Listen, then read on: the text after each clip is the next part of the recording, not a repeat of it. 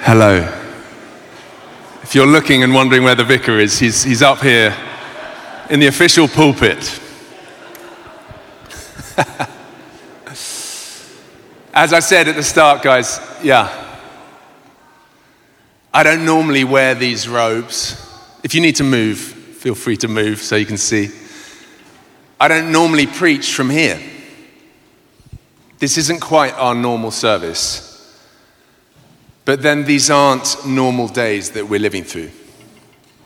And I feel it's important that we mark them in a special way.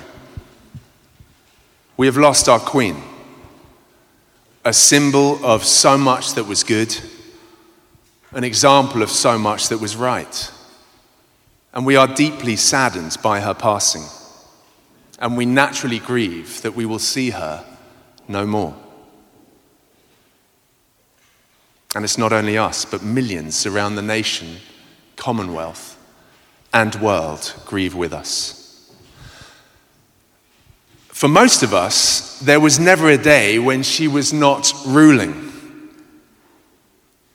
And for all of us, as far as I can see, there was never a day when she was not there. 96 years of age. A constant in our lives has now departed. A shining light has now gone out. I wonder how it leaves you feeling as you look back at the past, these last 70 years of her reign. How you feel as you look to the future with all of its uncertainties and unease. We've lost our leader, our covering, the very best of us. And yet in the grief, in the mourning, in these shifting times that we live in, we can still have hope. Perhaps that's her final gift to us. Because it's brought through her faith in Jesus Christ, a faith that so often expressed itself in love. Our reading today is just one verse taken from Paul's letter to the Corinthians, that famous chapter 13, where he writes, "And now these three remain, faith, hope, and love. But the greatest of these is love." I'm sure, like me and Kirsty, for much of the past 48 hours or so, you've been glued to your TV screens, right? Watching all the coverage of events and happenings, the interviews, the comments, the tributes. Things that in the usual course of life would normally be painfully dull, like learning the history and function of the Privy Council, now take on new meaning and relevance and grip us, even more than the new Lord of the Rings series, which we still haven't watched Friday's episode, so no spoilers, please. Spoiler. That's one word for it, isn't it? Death and all that it brings. Disappearance, disconnection, darkness. Perhaps you're here today and you're wondering, Pat, how can you say there's hope? Well, my friends, what I want to do today is really let our Queen be our preacher,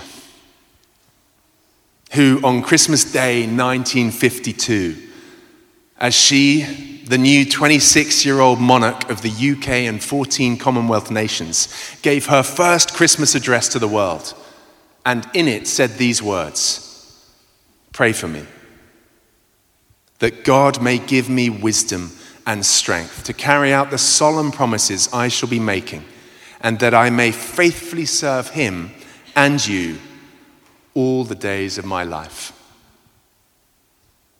Faith, hope, love. First and foremost, the Queen was a woman of faith. A faith that justifies, that makes us right with God. A faith that brings forgiveness as we look to the finished work of Jesus on the cross. a faith that overcomes death itself as it trusts in the resurrection of Jesus Christ.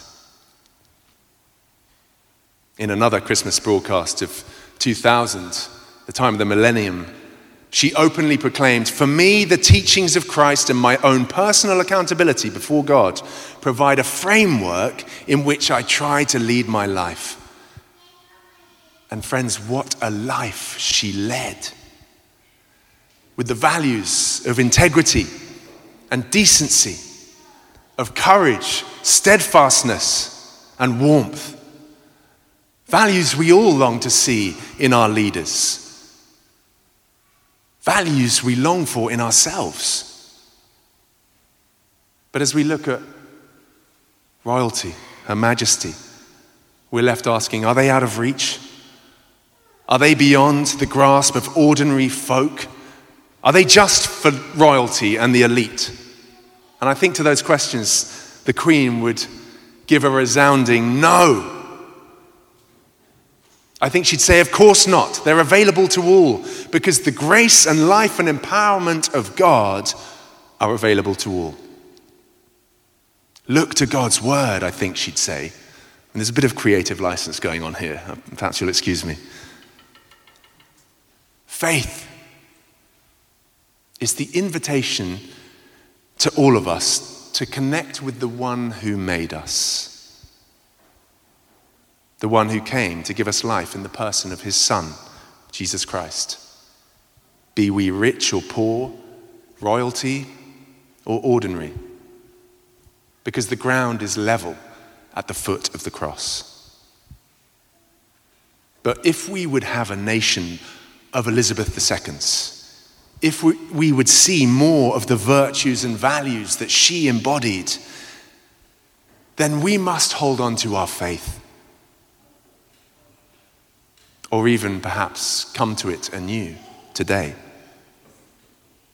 Her Majesty was a woman of profound and sincere faith. And because of Jesus, we can be too. And it's because of the substance of that faith that she was also a woman of hope.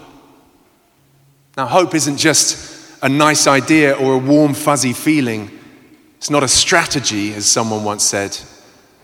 Where true, hope is life-changing, even nation-changing. And my goodness, don't we need that right now? And the testimony of our beloved Queen was, again, that we have very real reasons and grounds for hope. She once said this, "Although we are capable of great acts of kindness, history teaches us that we sometimes need saving from ourselves, from our recklessness or our greed.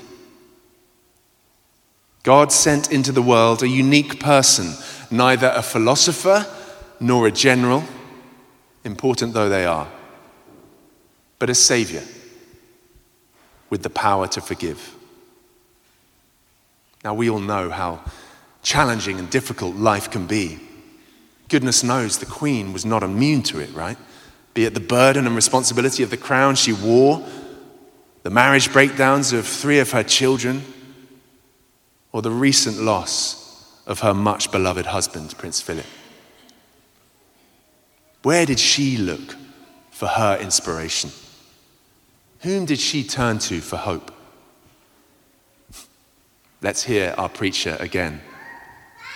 She said this, "I know just how much I rely on my faith to guide me through the good times and the bad. Each day is a new beginning.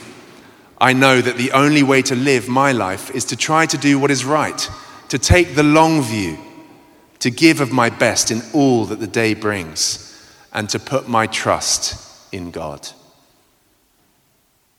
Friends, many of you I know this morning. Some of you I don't.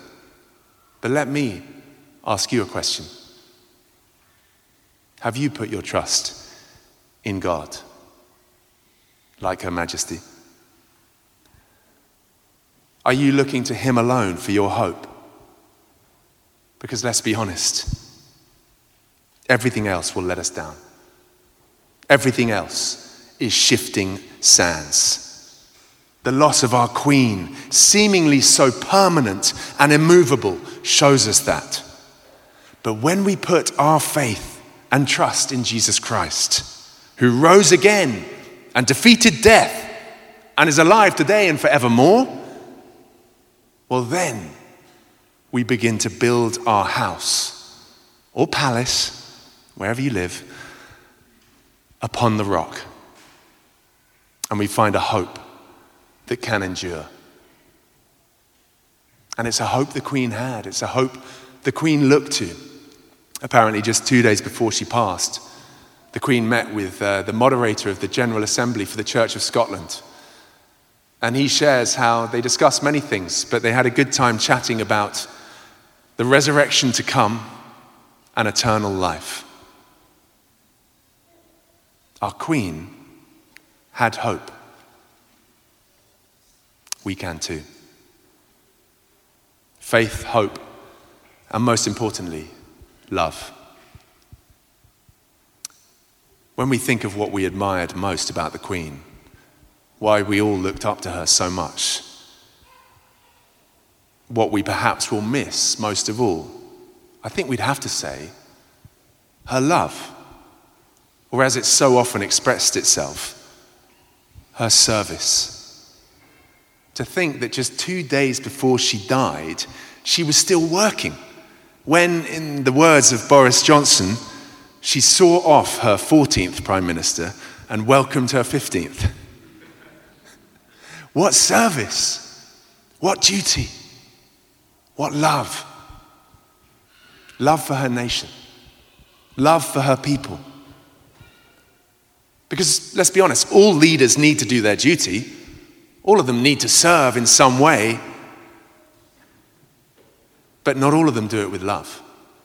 The difference is, she did it with love. She did it leaving everyone feeling special, as if they were the only person in the room. Again, where did she find the energy? Where did her inspiration come from? Let's hear her words again from another Christmas message. This is the time of year when we remember that God sent his only Son to serve, not to be served. He restored love and service to the center of our lives in the person of Jesus Christ. You see, folks, the Queen was a remarkable woman, no doubt about it. But she'd be the first to say that she was such because she served a remarkable Savior who showed her what he's like. And that it was his qualities, his nature, his priorities that she sought to reflect and bring into this world.